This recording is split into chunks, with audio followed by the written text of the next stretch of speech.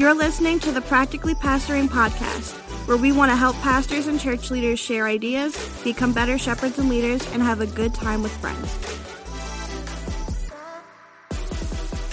Hey, let's talk about 8 hours or less. Writing Faithful Sermons Faster by Ryan. You think it's Hughley or Hughley? Definitely Hughley. Hughley? I don't know. People like to silence consonants. Like D.L. Hughley? Yes. The foreword is by James McDonald, and he was referenced often in this book. Obviously, I think Ryan served at that church at some point, or I think he served there for a while, but he has a good relationship with him. But okay, so let me begin by saying this book, when I forgot which one of us recommended it, I think it was Tim actually. It was you, Jeff, that recommended it. Oh, for sure. I looked at the title of this book, and then when it came in, I saw how thin it was, and I rolled my eyes. I was like, this book is going to be so dumb. The first time I saw the title, I was like, I'm suspicious of this. And I remember pop out lazy book. And I shared it on Instagram, and I got such diverse responses. Some people were like, "Oh, that's such a good book. I can't wait to hear how you respond to it." People who've read it said, some people who've said who just read the title told me it takes you 8 hours to write a sermon, and I was like, "What?" Yeah. And then, wouldn't that be nice? And then there were some people who said, "Oh, there's no way you can write a sermon in 8 hours. Like that's just way too quick." Yeah, to write a faithful sermon, there's no way. So that's always the caveat too, right? Well, I mean, you could write a bad sermon if you want. So I rolled my eyes. I picked up this book. I started reading it. It's phenomenal. It's really, really good. It doesn't do some things, which I'll talk about in a second. Yeah. I wish it did. I wish it did some other stuff. But what it does do is, one, it begins by outlining what a faithful sermon is, and I think he does a really good job of outlining what a faithful sermon is, and talking about how it needs to be. I should open the book and tell you what it is.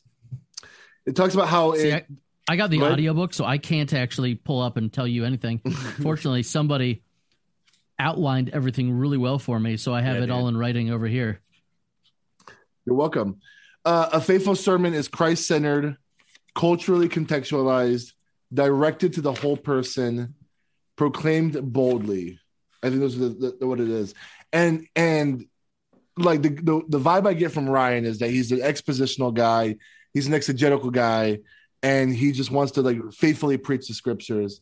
And he has come up with kind of like a strategy to make sure you do that within the confines of 8 hours. Now, whether you can actually do all of 8 hours would be really impressive, but he has come up with a strategy. So anyways, I say that my overall kind of perspective of the book was I rolled my eyes when I first saw it, and then when I actually dived into it, I loved it. What were your thoughts as you read the book or listened to the book, Andrew? Very similar, where it started off as like, okay, this is, so often you have those books that's like, here's a problem that I faced and how I solved it, and you can too. And it sounds kind of like a. You need to do voiceover work with that exact tone, because it's so good every time you do it. But that's kind of what I was expecting it to be, like a yay rah rah. Here's my very contextual issue and how I fixed it for me. But that wasn't it at all. It was not a one stop, one fix for everybody kind of system, which is what my gut instinct was when I read the title. So, I enjoyed it. And, there's things that I'm going to take and use from it. And there's other things that I'm like, hey, that was probably work out great for somebody on a church that was a little bit different than mine or whatever else. But all in all, it was a really easy read. And, I had it on audiobook. And so it was like a two car rides, and it was almost done. I think it was like 3 hours and 50 minutes or something in the audiobook. So it's super helpful and not very long. It's less than 150 pages. It's a smaller book. You can read it pretty quickly. And he's pretty concise. Like there's not a ton of fluff. Like the last book we read, where I think we all agreed that he could take out half of that book, that whole like fake church thing that he was coming up with. If you take all that out, it would be like half the book, and it would still be a great book. This book, he doesn't have any fluff in it. He just kind of gets to the point, which I think was good. I mean, my reaction was, when I read this book I think I read it right. I was listening to his podcast a few years ago, and I think I read it right when it came out, and I was pretty suspicious at first, but because I had heard him talking about that and other ministry stuff on his podcast, I was like, I'll give it a shot. And I would say for me, like, I always find myself looking for, I have this temptation where I'm going to like find the perfect system, and then I'll just do that forever and it'll be great and it'll solve all my problems. And so my temptation when I read books like this is to kind of put that kind of pressure and hope on it. Like, ooh, if I just do this, then I can. And I mean, I think if you read this book with that expectation, it's a little much. But if you read this book with like the expectation of like 8-ish hours a week would be great. And his whole point from, I think in the intro, and then I've heard him talk about it, is just like, there's other things a pastor needs to be able to do. And if you're spending all of your time just in your office reading commentaries and writing, you're not with anybody else. And frankly, those of us who are in, different kinds of churches, like in my situation, a smaller church, there's just other stuff I need to give my attention to, visitation, even stuff around my building sometimes. And I just don't have 30 hours a week to put into sermon prep. And I don't think they would be that much better.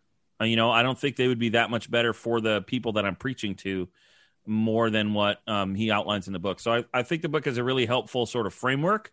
But, my temptation to see it as like the end all be all rules. And if I just follow these and I'll spit out great sermons every week, sometimes it's going to take me 12 hours. Sometimes it might take me 6 hours. If it's a text I'm real familiar with or preached before, or, there's just texts that are easier. Some texts are just like, if you preach out of the epistles, sometimes it's just like super simple. They're outlined Here's for what you. it is. Thanks, Paul. Yeah. Here's what we do. Therefore, do this, So I think it's a great book. Even if you disagree with it, it's good to give you some ideas. Jeff, I agree with you. Have you ever heard him preach? I've never heard him preach before. Yeah, I see Josh said that. I have a few times, and it does seem like he follows this sort of outline. Are his introductions just great? Because that's what he talked. He spent the whole chapter. I mean, I would say I've listened to a maximum of like a handful of his sermons, and I will say all of his introductions didn't seem off the cuff. They seemed well written, and they seemed to really flow into the what the sermon was about. So I thought, yeah, it seems like this is something that he practices.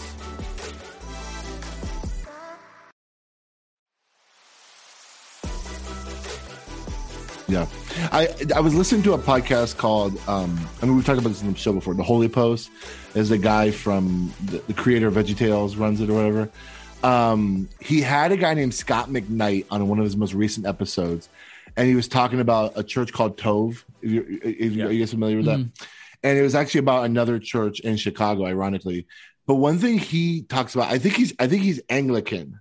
And he talks about how in the Anglican church, the main point of the service is not the sermon, or at least people don't go to church for the sermon being the main thing. I think he would say probably the Lord's Supper would probably be the main thing or something. But I don't know. The Eucharist, Frank. Yeah, the Anglican church, we call it the Eucharist. Yes, they would say that, and the majority of Christians throughout the history of the world would also say that. Yeah, sure. And I'm not Anglican, and I'm not necessarily, and we're not a church that practices the Lord's Supper every Sunday. But it did make me think about the purpose of a message in the sermon in the context of the church as like, what is the main reason why we have the church, and what's the express purpose for the church? And one thing I think I can find value in this book is reorienting the time you have in the week to actually care for the church and pour into the people and serve, as opposed to spending 25, 30 hours in your study working on a message.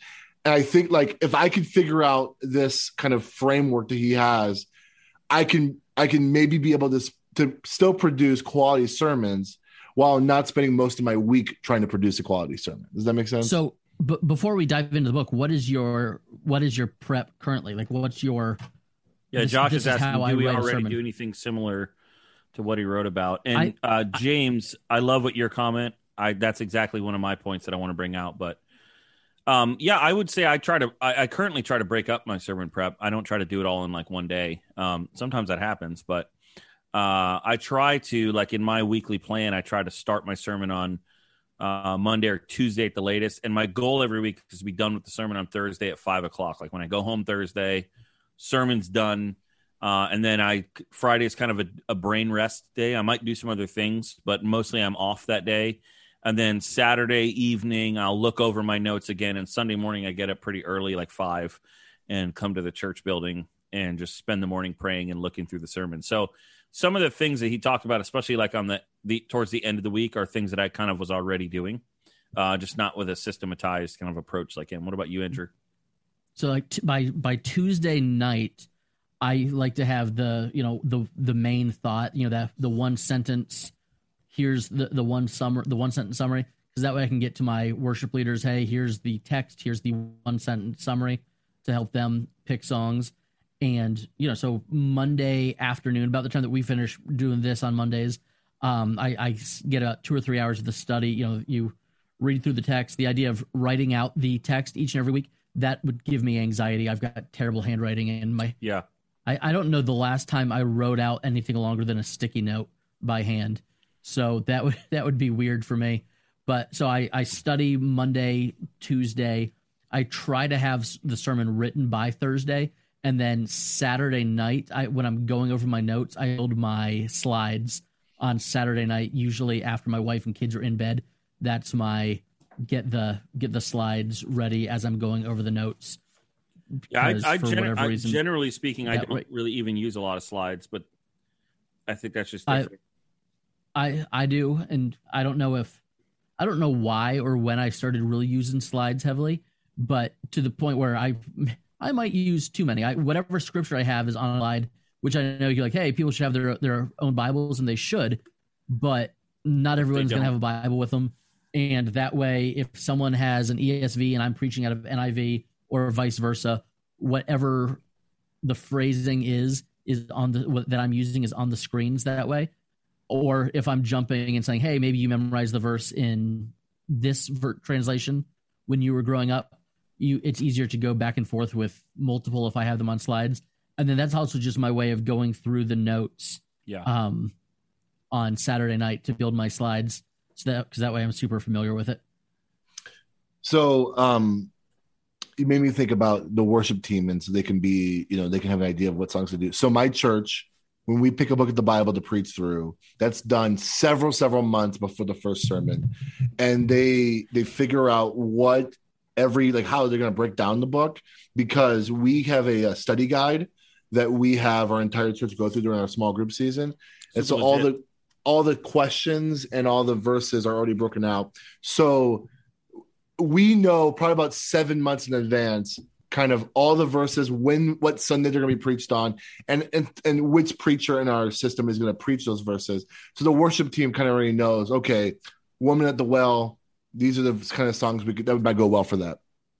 So on Monday, I'm doing somewhat similar to what this guy does. He pray. I don't write out the text like you, Andrew, but I think I got this from DeProni on my preaching class. Like, I think he said, until you've read the passage you're preaching 10 times in a row, don't start writing anything for your sermon. That's like the kind of like maybe like a superstition type of thing that I've learned over the years. But I literally 7 though. Yeah, surprised was. I think he was trying to speak in hyperbole, like read it 30 times or something. But I try to read the passage 10 times, and in that 10 times, I try to read also before and after context to try to get more out of it. And then I try to outline in my mind, just based on what I'm reading, an outline of like what I think the text is trying to say. I write some observations, like if there's something repeated, all that kind of stuff, questions to answer. And then I do try to get into a commentary. Where's my John? Oh, I'm sitting on it. So I always have one commentary. I kind of an exegetical commentary I go from, and I go to Logos because I like to hear what Calvin or Spurgeon have to say on something or whatever.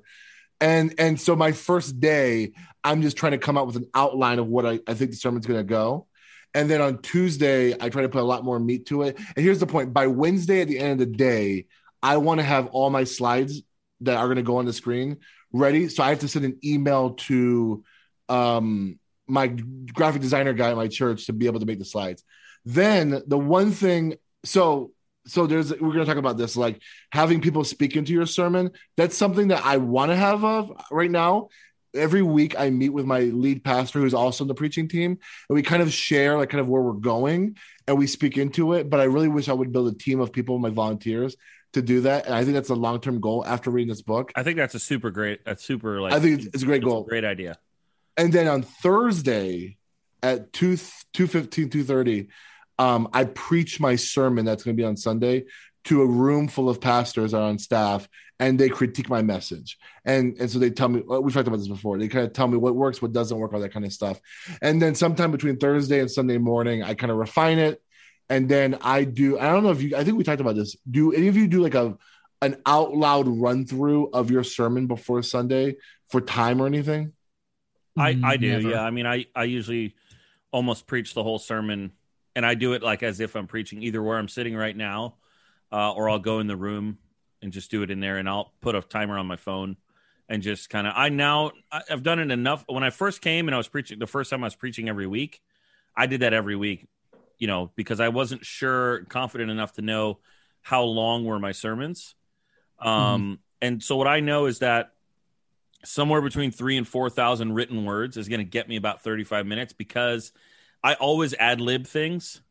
I always say things in the moment that like somebody was wearing a weird shirt and it just like, and so I'll tend to add about, like 2 to 5% time based on me just saying things in the moment, or just taking longer to like, scroll through something or whatever. So I know that about 3,000 to 4,000 words written in a manuscript, including all the things I'm going to read and the quotes, is going to roughly end up about 35 minutes. So the other thing I was going to say is I don't write out the text every week, but I do start usually if I'm doing, which most of the time it's a sermon through a book, a series through a book.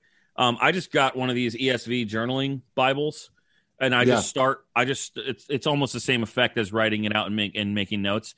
But what I like is, and he didn't really say he doesn't do this, so maybe he does, but I can, like, as I'm going through a book of the Bible, obviously the context is there. So each week I'm seeing what notes I made the week before too. And so that helps me kind of tie things together as we work our way all the way through a book. So we're going to hop back into the Gospel of John in the next week or two. We've been away from it for a while, but this is like week 44 of us going through the Gospel of John over the last couple of years. So we're going to climb back into that. So I pulled out my journaling Bible again, and I'm going to just start doing that. So in the chat, I do not go ahead, preach Andrew. through. I was like, and Dylan and I were talking about that this morning on the other podcast, just, as him kind of a brand new preacher, he was preaching to himself with the stopwatch going. And of course, you preach to yourself in an empty room. Wow, that was 34 minutes. Then you preach the same thing in a room full of people, and suddenly that 34 minutes turns to 22 real quick.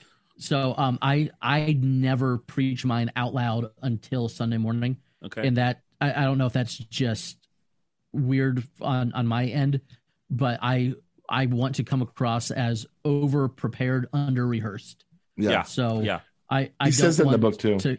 I don't want to sound like this, like it's something that is robotic, rehearsed, or that, I'm going to pause for laughter here, or whatever it may be.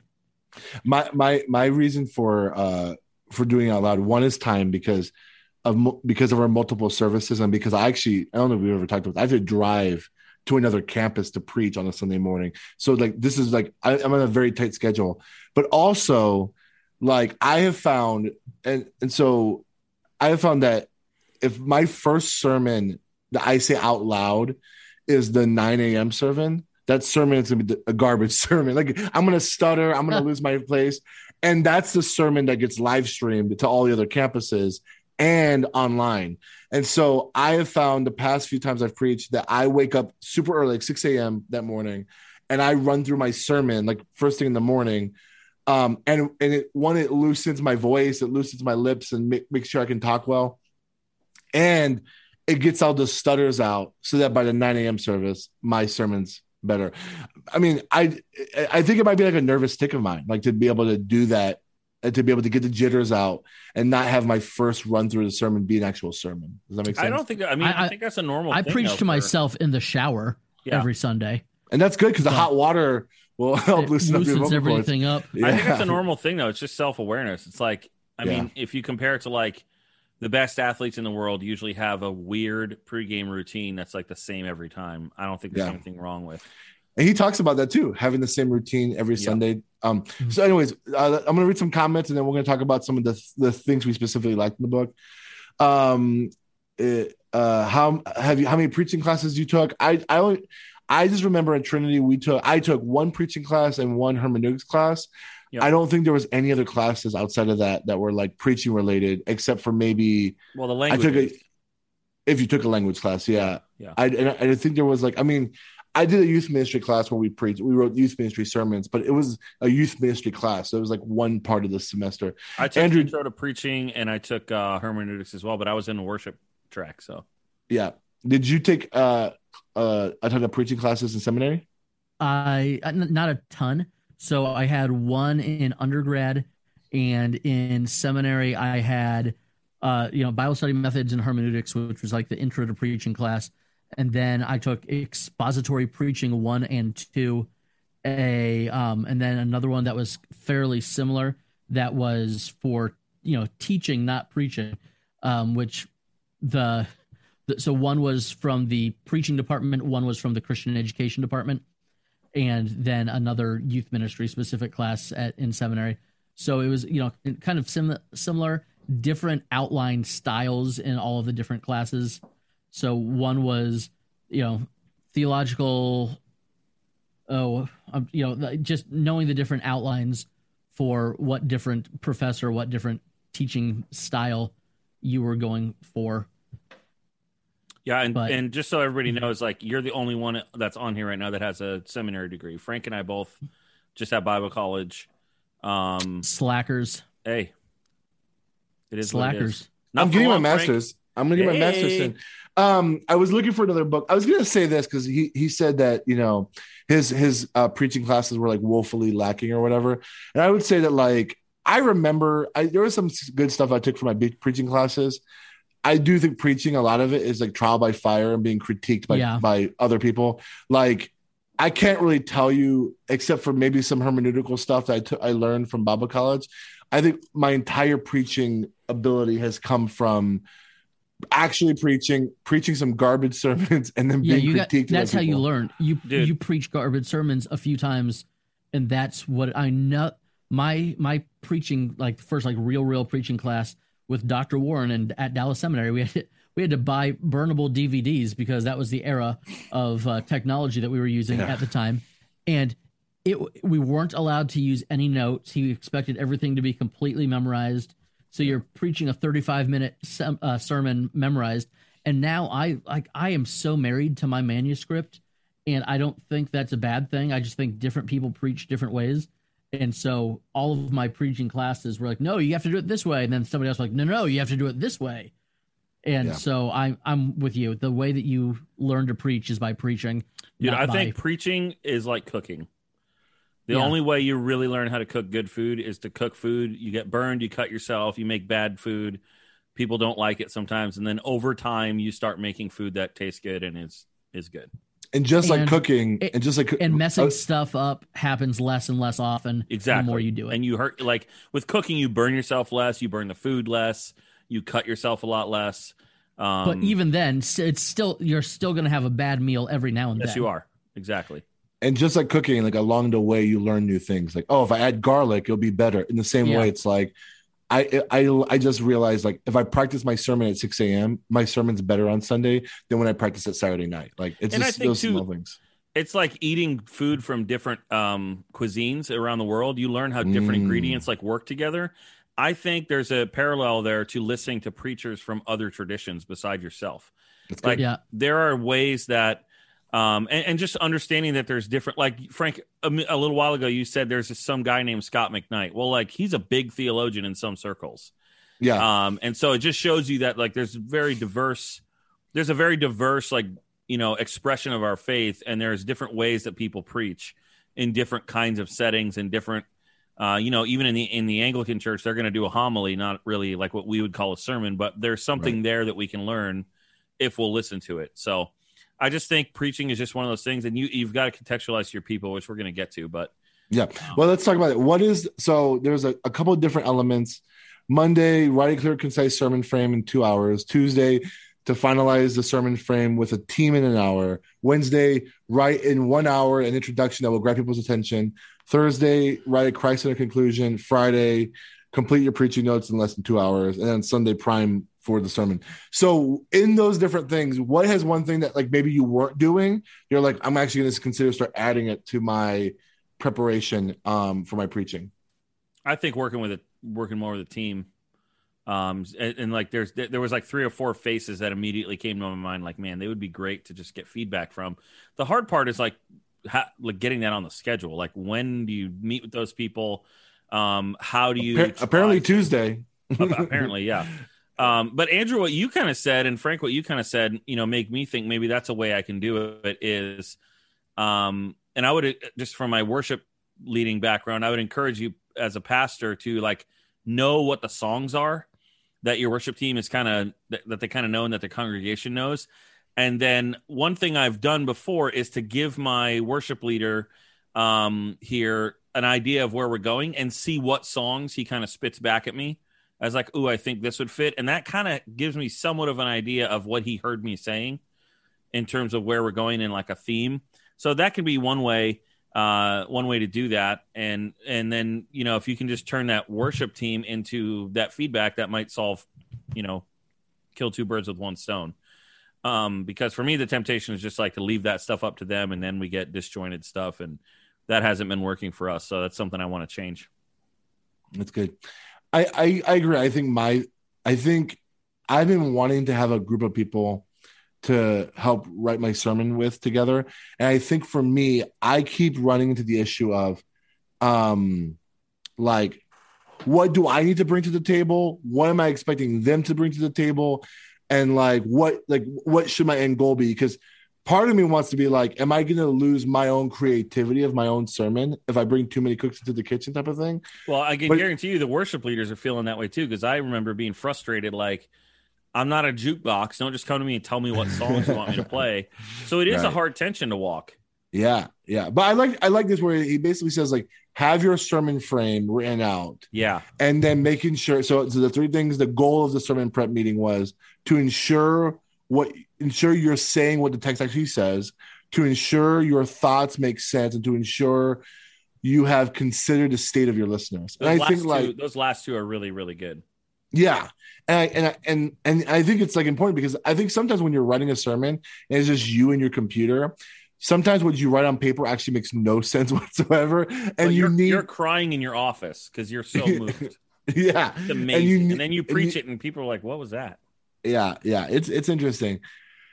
I think the other thing like that he mentioned that made me reconsider is the value of introductions and making intentional introductions. Like for a long time, introductions is like one of the last things I would do because I felt like if I can get into the text, because my fear is I'm going to write a good introduction and then just write that introduction to be my sermon because it might be a good introduction.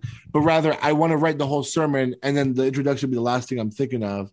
But then he makes a good point. It was like, you should really consider deeply what your introduction is because the introduction is what gets people on the bus and tells people where you're going. And so I think it's like, I like how he gave you some structure of like, how like what kind of introductions are good and how to write them. I don't know. I thought that was helpful and making me value my introduction a little bit more than, because I mean, how many times have we listened to like a John Piper or someone be like, good morning, open Matthew 6, here we go. And then they just go into the text. But the thing is that can work. I mean, sure. That's where like I read that part of the book and was like, I appreciate what he's saying, but I don't necessarily buy it 100%. Like I think there are some sermons when it's appropriate to just be like, all right, if you have a Bible, open it here and just start going. Cause I don't know. I just don't think you need to have that as a rule. I've had good responses fairly recently. I'm trying to remember what the actual sermon was, but it was hey, I spent a lot of time this week trying to come up with the introduction and it was, like about disappointment or something. But it's like, but then the more I was going to tell this story or that story, it made me realize that, we don't need it explained to us what this feels like because we all get this. So instead of the 8-minute story of my kid crying that they were disappointed about the ice cream truck or whatever, it's that we've all been there, we all get that, so you kind of acknowledge this is where the intro would usually go, but we're not doing this week because you know what that feels like. That's been like my cop-out intro maybe 2 or 3 times in the past 6 months, and and they've worked. Yeah. Yeah. This was brought up, and I know I saw Jeff wrote a comment like, do you manuscript or outline? Or let me also ask this, because he has a whole appendix about this. Like or do what you to just bring into the pulpit with you? Yeah. Or do you just completely like go no notes? I have given up. I have given up the sort of, I don't know, man. There's like almost like a weird, like no notes idolatry that happens in like preaching circles. Like you really haven't made it unless you can preach with no notes. And I'm like, I don't know. Who told you that? So I do manuscript. I use Sermonary, which uses that sticky note like way of doing your sermon where you do it in blocks and you can move them around. But I also, I use the blocks, but then everything is written out. So I write everything out as if I'm going to say it. And then when I get up to preach, I will practice that 1 or 2 times in my office, but my goal is never to say exactly what's on my page unless I'm quoting something. So my goal with manuscripting is almost like that's the first run through, and then I'll go back through and edit some more. And then when I practice preaching, I glance down. But if you were to compare my manuscript and like take a transcript of me preaching, it wouldn't be the same. I'll phrase things in different ways and move things around a little bit and say things so that, like what you said, Andrew, doesn't come off as like a rehearsed, like a script. Sinners in the Hands of an Angry God was read with the manuscript being held 4 inches from his face. Right. So if Jonathan Edwards can manuscript and it's not a cop-out, then you can manuscript without it being a cop-out. The one thing that this might be skipping or going backwards, but one thing that he said at the beginning is, kind of like the no notes. It's, the exegetical versus topical, what's it going to be? And I love that he was like, there's uses for both of those types of sermons, and you're not a heretic for only doing things one way or another. And that's one of the things that I really just enjoyed throughout the whole book. It wasn't like it was kind of like, these are my best practices, but faithful people have done it this other way too, and that's okay. Like the emphasis of the book is find what works for you and do that, not do exactly what works for me. And I really appreciated that, because so many other books, that's not what you get. You get I found that this is how I do my best sermonizing, and if you don't do it this way, well, then you're not being faithful. And yeah, that's a big turnoff. James said, bringing notes into the pulpit is like the waiter that memorizes your order. I don't care. I just want you to deliver the product. That is so good. So true. James, that is now perfect. So this is kind of getting into a little bit of the appendix more than the content of the book, but we're talking about what you bring to the pulpit. We've talked about this before. Do you bring printed notes? Do you bring an iPad? Do you bring a Bible? What do you bring into the pulpit? Lately, I've been iPad and Bible. iPad and Bible. Yeah, everything is in my sermon notes, like all of my notes. So I used to bring iPad and Bible, but now I actually just bring my my laptop. So like I preach off of a flat, like one of those bar top tables. Yeah. And lately I've just been preaching from my MacBook, partly because my 5-year-old daughter has basically taken my iPad, and partly because the screen's bigger. And Sermonary actually has a pulpit mode, which is pretty cool.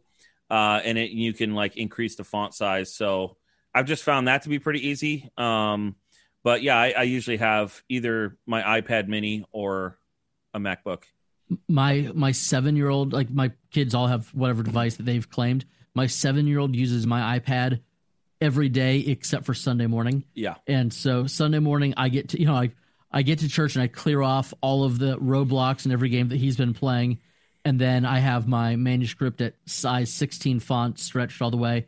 And my Bible cover matches my iPad cover beautifully. Nice. So I have my iPad in like TP mode standing there. And then I same thing, like my scripture is in my notes.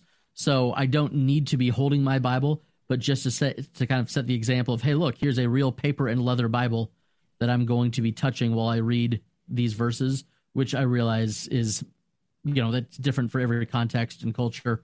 But for me and for our people, that's what I've been doing.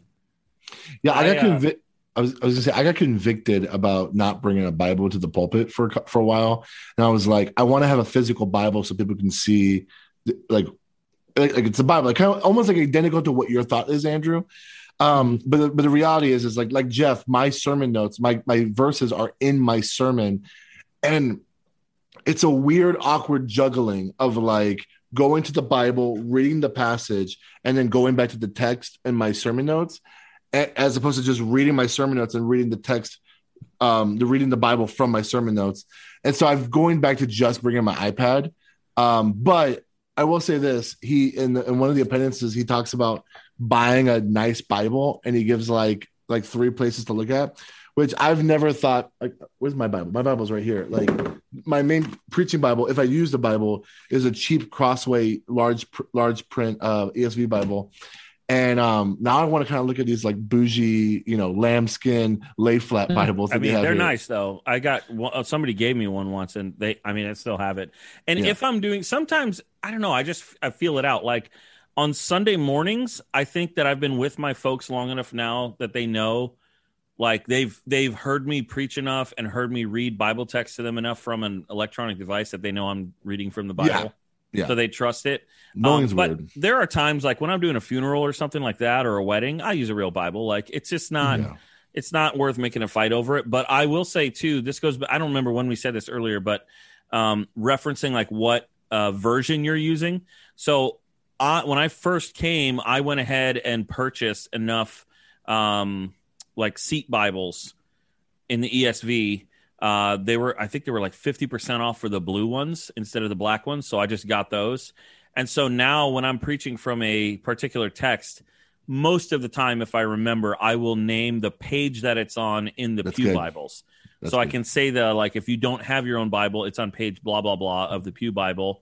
And then if you don't own a Bible, you can take one home. That's totally like a Matt Chandler ripoff from when I used to listen to his sermons. And I was like, that's a great idea. It sets the tone that you expect there to be people in the room who don't have a Bible and who are new, and you're being kind to them. And I'll even say the little numbers are the verses and the big numbers are the chapters. And we're going to be in chapter 11, verse 2, That's good. That works well. Frank, I've seen videos of you. You use a handheld to preach a lot of the time, don't you? I did, and the only reason why I did is because the over-the-ear mic we had was touching my beard, and it was giving bad sound effects. Yeah, it sounded so bad. You gotta get one of those aerobics teacher mics, man. It's like a big ball or whatever. It's called a Gwen Stefani mic. I've got one of those. It's not good. The church upgraded their microphones, and so now they have this. It's like a more expensive microphone that does something better, and it doesn't interfere with my beard. Those mics are expensive, dude. Those over-the-ear. That will blow a small church pastor's budget for the year to get a country. Dude, it's wild how expensive. But the only problem is we have one. But when you're trying to use a handheld, it's hard. Hold a Bible or an iPad. It's awful. I was trying to make announcements a couple weeks ago, and it was Communion Sunday. So we've got like the prepackaged communion. Yeah. I've got the mug that Jeff is holding here. Like, hey, if you're visiting with us, and we do a call to worship with our announcements as well. So I've got a Bible, communion, and a mug in my hand, and Dylan was preaching, and so I had the handheld and not the over ear. Yeah. It was awful. I led worship on Sunday, and I forgot that I didn't put my face mic on, and then I remembered we had a 3-minute bumper video. So during the bumper video, I had to run to the back of the room and put my face mic on and come back up. So that was fun. You just reminded me. I had communion last night, and I was fumbling around with a handheld mic and trying to open the little communion to go stuff. That's so hard. It is tough. You're right. Communion to go. That's what I call it. I hate those, man. We've been doing it for a year. I hate them. I mean, what else are we going to do? Yeah. My 7-year-old said very loudly, like, was it last Sunday, the first Sunday of the month? No, mommy, that tastes like paper. And, like, the whole room heard him, and it was great. And they all agree. That was the loudest amen of the day. I want to bring this up, and then I want to change the subject a little bit. Josh brought up how he does a manuscript. I think all of us manuscript to some degree. The one thing I really appreciated from the book is he talked about if there's one thing you really want to skillfully write out in your notes is your transitions, because that's always the one that like kind of gets screwed up if we try to freestyle it. Because he talks about how like the worst thing you can do is have 3 points and not transition well. And everything you're saying is so like, I have this problem where I speak at like 10 all the time, and like I don't have very good like, transition and volume. So if I don't have clear like guides in my sermon of like we're going to the next point or something, then like to the audience it's like I don't have 3 points, I have 1,000 points, and it's confusing. And so I really appreciate that. And that's one thing that's where in the end of the book it's like on which I don't know why he does this on Sunday. That to me that's weird. Is that on Sunday he goes through his notes and he like highlights and does all the stuff. Yeah, that's to too me, late in the game for me. Yeah, to me that's Thursday. Like I thought that was weird, but like I do appreciate like I do highlight all my slides in yellow, and then anything that I want to slow down or enunciate very well, I bold, and then I have an iPad pencil thing, and so there are times where I will later write in something in the notes and be like, you know, exaggerate this sentence or take a pause because it's an emotional part or something. Like I'll write something in there. And I think what manuscripting does, and I think you mentioned this, Jeff, is what manuscripting does is it doesn't make you read your text like word for word, like you're reading a book, but whether it does, it like implants in your, it's the thing that he says in the book. It helps gets this sermon into your soul. Right. Where if you're just writing the outline, you better be practicing that out loud a couple of times for it to get into your soul, because I think manuscripting really does help you ingest what you're trying to say. So with that being said, I want to do some critique, because so far it's been nothing but positive stuff, except for he does a lot of work on Sunday morning, which terrifies me. Well, can I add one thing before we move on? Like the transition thing from my worship leading background, like if you want to zoom out broader into the whole service as the pastor, the transitions are everything. Like that's where, you know, to use the other word, liturgy, that's where the liturgy is really make or break. Like when you go from one thing to the next, for people to understand why you're doing what you're doing, really, really, really matters. So pay attention to that. And then I think I agree, like in the sermon, that really matters. And that's where that would be like the art of preaching, like the homiletics part of it, where it's a skill and a craft. The actual delivery of the preaching is part of the preparation of the preaching. And that's something that like I learned in my intro to preaching class, was just like your tone of voice and slowing down and speeding up and the pitch you used, all those things matter. And so because there's a way to say something with a pitch that makes your words mean something else, or your speed and all that. So that stuff's really important too. Yeah. Let's talk about some criticisms of the book. The one thing I would be critical of the book of is I felt like it didn't necessarily have to be a book. Does that make sense? Like I felt like it could have been. No one's going to pay for a PDF. No one's going to pay for as a spreadsheet, Frank. It could be a spreadsheet. It could be like an extended blog series. It could be a podcast, like a short form podcast. I love how, he talks about how TED Talks are not sermons. This could have been a TED Talk though. You know what I'm saying? Like I felt like it's worth to buy the book. It's good stuff, but the purpose of is to outline a way of writing a sermon, and you can pick and choose what you want. I felt like it didn't necessarily have to be a book, but it could be like a featured article on Gospel Coalition or something like that. The other thing, it cost me as much in Audible credits as a Harry Potter book that took me and my boys 7 weeks to get through. And I listened to it in one afternoon, and it was the same amount of Audible credits. You probably could do a lot of illustrations out of that Harry Potter book too. So well, here's the thing: it was Order of the Phoenix. It's just too long. It's brilliant, but it's too long. JK, listen to your editors, girl. Come on. Sorry, it was a Harry Potter. That's good. No, that's fine. I think the other criticism. This is not so much of a criticism as much of it's like a timing thing. Like I might have come from a different generation. I'm not in love with James McDonald. Like I don't know the big whoa factor of him, and he was mentioned a lot, like as an example or a quote. Well, and obviously, it doesn't help what's happened recently. Exactly. I mean, and that also doesn't help. Like it didn't age the best. Obviously, this guy has a personal relationship with James. It seems like, and I know he's like a great communicator. I think the same could be said. Like if you had Andy Stanley, like, you know, like writing the forward, it would be like you have an excellent communicator writing this. To me, it just felt like I was like, oh, there's a couple times I read this in light of what happened with James McDonald that I'm like, oh, this feels weird that like this is being quoted and stuff like that. It feels almost just like a name drop now, but like right, age well, right. And I don't know. I mean, it's just a person. It doesn't really matter that much, but that's my only other critique, really. It's weird, and this was my critique of the last book that we did as well. And again, like I'm very much a white guy. If you can't tell by my sunburn here, it's maybe it's like that I'm in a denomination that is very diverse on purpose. And when you're not around that, I start to notice it. It's like, oh, okay, we are only going to quote white men, and I realize that that's a whole other conversation, because really, how many women preachers are you going to quote in a book on preaching? And that depends on your, depends on your personal. Andrew, everything. That's a hot topic right now. I know. And I'm not. We calling it at the moment.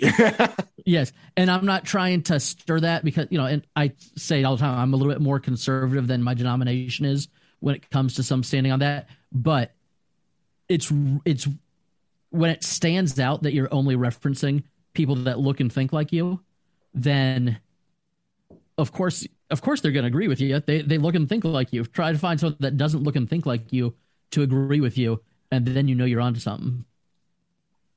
But maybe that's an observation more than a critique. I will say the back of the book, which you don't have because you listen to it. I listen to it. A lot of these books have like ads for other books. They do have an H.B. Charles Jr. book on there preaching. You go. He's a good dude. He is.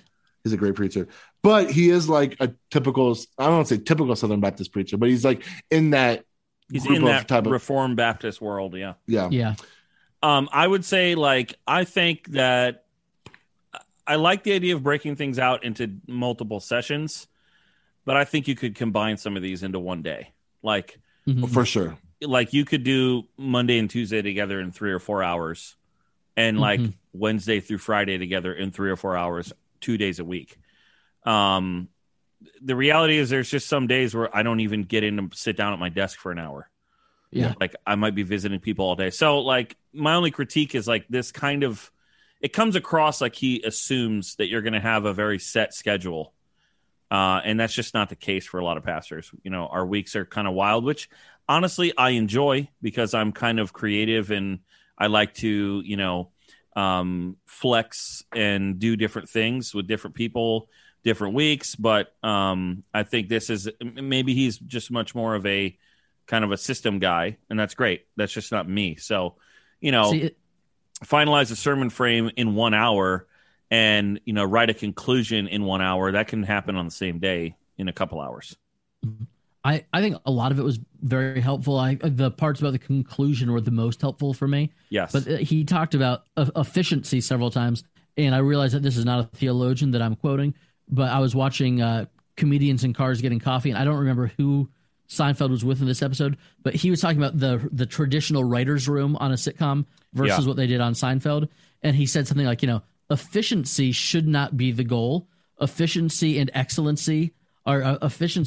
are two very different concepts. Yes. And I feel like in a lot of ways, this is good for an efficient sermon writing structure. And we need that. That's good. You don't want to spend 60 hours writing a 34-minute sermon, but just because something is the most efficient way to do things, and this is very efficient and it's very good at being efficient, but that doesn't mean that it's going to be the most excellent way for each and every person. So efficiency, I think efficiency is not the primary goal, but being very inefficient definitely should be avoided. Yeah.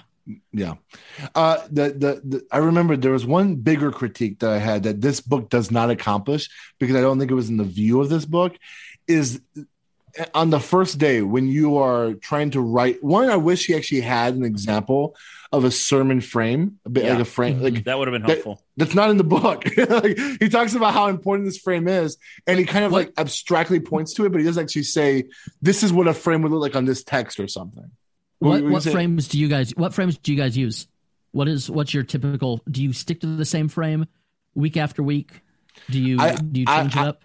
I'm of the notion that the outline of the sermon should be the outline of the text. So like wherever the sermon takes me is what I'm gonna be framing up my message. And so like and it's not that I would disagree with what he said. And if it's like every sermon has to have an intro, 3 points, and a conclusion, or if we're going to old school youth ministry, 3 points in a poem, or if it's youth ministry, me, we, God, you, we, right? Like we could talk about all that. I'm open to hearing all that stuff, but I just wish you had an example of that. And then the second thing I wish you had, but I think this is where like Brian Chappell's book on expository preaching would be a better book for this, is like what am I supposed to be pulling from the text to be putting in my sermon? Because what I think the biggest time waster for me in my message is when I get to the point of the commentaries and I'm just getting overloaded with stuff from the Greek and I'm like, oh my gosh, there's so much good stuff. Oh, there's a whatever that word is, like always mispronounced. There's a pattern. Yeah, there's this. A chiasm. Whatever that word is. Like I always say chasm. But that's not what it is. I know. When I see that in the text, or if I see how like I'm in John, the Samaritan woman points back to his conversation with Nicodemus and how there's so much stuff there that I cut at the cutting room floor. And so what I wish I could know, if we're talking about being efficient, is how can I know what is most important for my text and not like think through so deeply, like, do I want to point out these illustrations that point back to a psalm, or do I go towards? And I think he's saying being mindful of your audience is important. Yeah, but maybe he left it out on purpose, because I think there can be different seasons in a church when you're going to point different things out. Yeah, you might go through the Gospel of John now and then again in 15 years, and you're going to have two different emphases. Right. I thought his point about know your strengths. And based on your strengths, that's how you choose what commentary to use. I thought that was really, really good.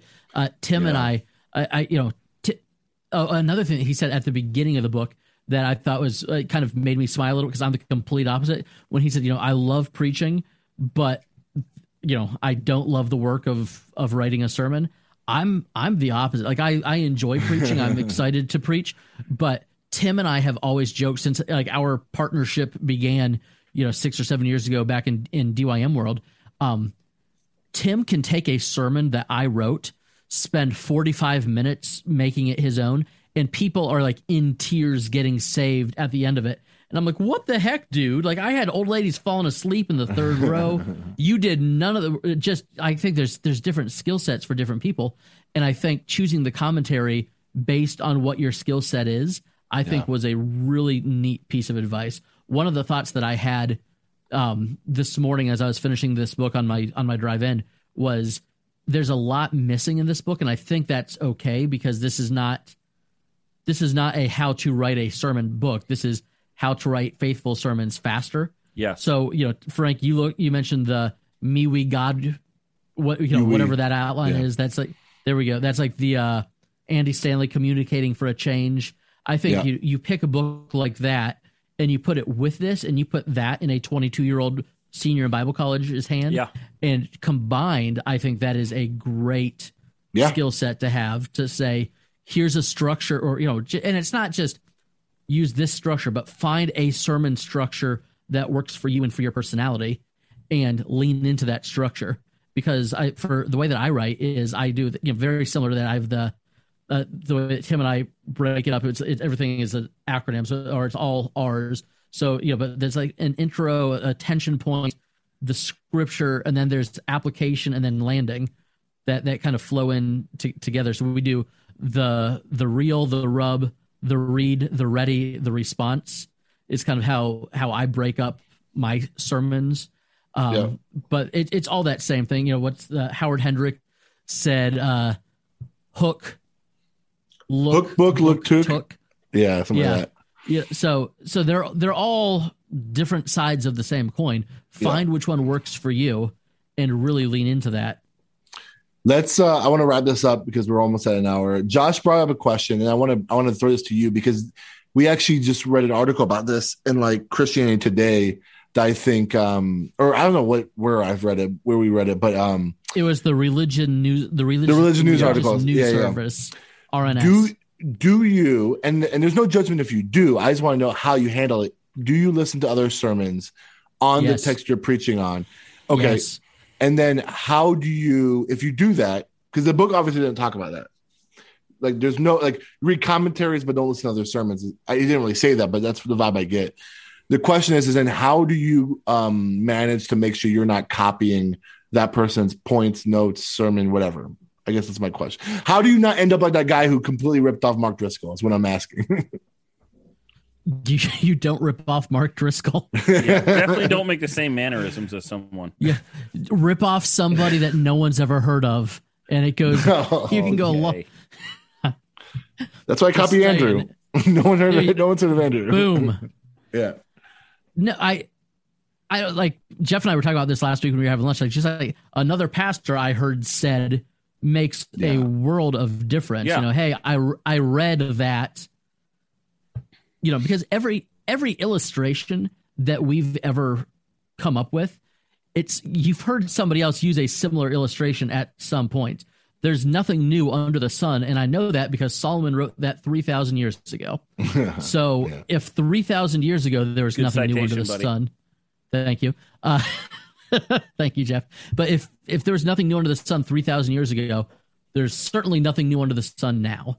So I think you lean into it, and I also think that if you're quoting other people and you're letting people know, hey, this person said this, then your people are knowing that you studied. You know, it's like, hey, if they think this is all coming off the top of my head, what are they paying me for? Right. But if I'm letting you know I've studied this author, this pastor, this pop culture reference that I should have avoided according to the book, this whatever else, that lets the people know that not only have I been thinking about this all week, but I've been studying and I've put my work in. So I think there's a way to cite a lot of other people without being accused of plagiarism. And you just have to be willing to say, hey, this idea isn't originally mine. Yeah, I think that's the main thing, is just saying someone said or this one commentator said. And I actually have notes like in my manuscript a lot of the time where if someone comes up and asks me where did that quote come from, I can just send them the link. That's helpful.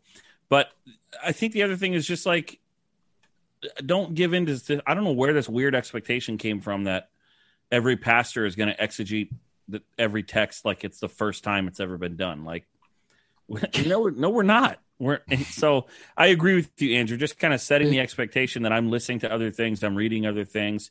But I will say the only time I really listen to other sermons, and I don't think I've ever intentionally said I'm preaching from John 6. Let me type that into iTunes and like listen to. I don't do that. But if I'm in a text and I'm kind of like uncertain about how to say something, then I might go see if anyone else has preached a sermon and see like, am I right about this? And that's kind of similar to the feedback loop with other people. But it's just my way of doing it. But I'm just intentional to like, intentional to cite other sources. Because I've been burned by that in the past, in my college career. So just to clarify, Josh just said, and I do agree with this. Not necessarily listening to sermons for your passage, but like listening to other sermons in general. And I think we talked about that. And I think, Andrew, you even kind of hinted towards that. Not just listening to sermons of like people in your denomination or whatever, but like listen to like a full breadth of people, even people you would disagree with. So like I've said this before, I don't necessarily agree with the way sometimes Andy Stanley handles text, but he's an amazing communicator. And so I think like I like to listen to him. There's a guy right now, we talked about him on the podcast, Michael Todd. He may or may not have preached heresy the other day, but the dude can preach, and I listen to him sometimes. But then there's also like a Matt Chandler who just like, I know every time he preaches, he's probably going to nail it out of the park, but like I want to hear kind of a full breadth of different kinds of preachers to be able to, I think, refine my own preaching style, I guess. But to be encouraged, like as much as I love listening to Chandler preach, even their website says that all the stuff he did before 2006, I think, is taken off because it was a little too aggressive. So just understand that every preacher has gone through an evolution of getting better. And I tend to try to listen to good examples of preaching from different styles of preaching. Because there are certainly different styles of delivering, and there are good and bad preachers in all those styles. Just because you come from a tradition that values what we would call an exegetical sermon in that style. There's a lot of bad versions of that. Yeah. And there's Jesus was a topical preacher. Yeah, Just there's a lot of throwing that out great versions of topical preachers. So Matt Chandler says you could do topical preaching as long as it's done exegetically. But speaking of Chandler, this book actually says, like, what was that quote? There has been good sermons that were long, but very rarely long sermons are good, or something like that. Yeah. And like Chandler's the king of doing like 1 hour sermons, and whenever I see them, I'm just like, yikes, that's a long sermon. Nope. It's not a rule, though. For me.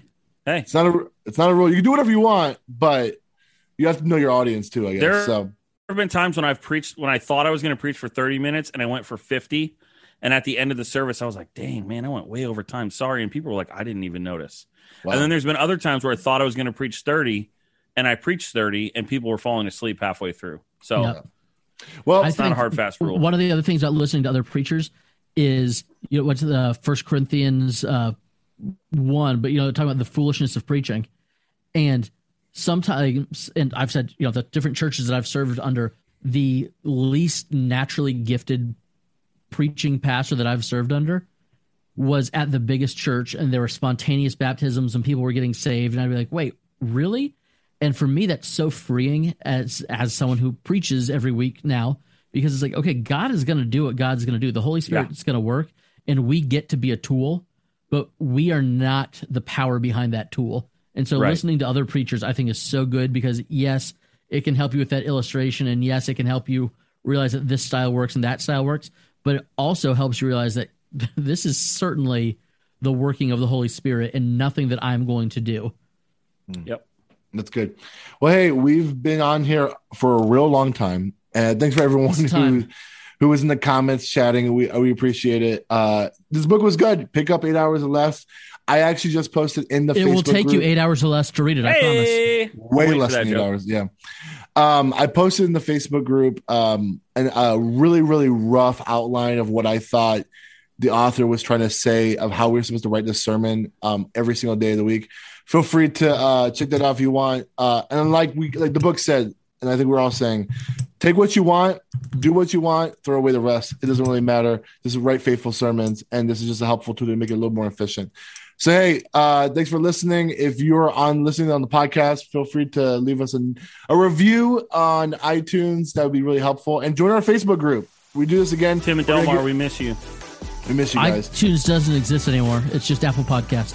Yeah. There you go. And then and we're going to pick another book soon. We'll let you guys know when that comes out. So, all right, guys. Thanks for listening. We'll see you next time. See ya. See ya. Thanks for listening. Get connected to other pastors by joining the Practically Pastoring Facebook group, where we get to share ideas and make each other better.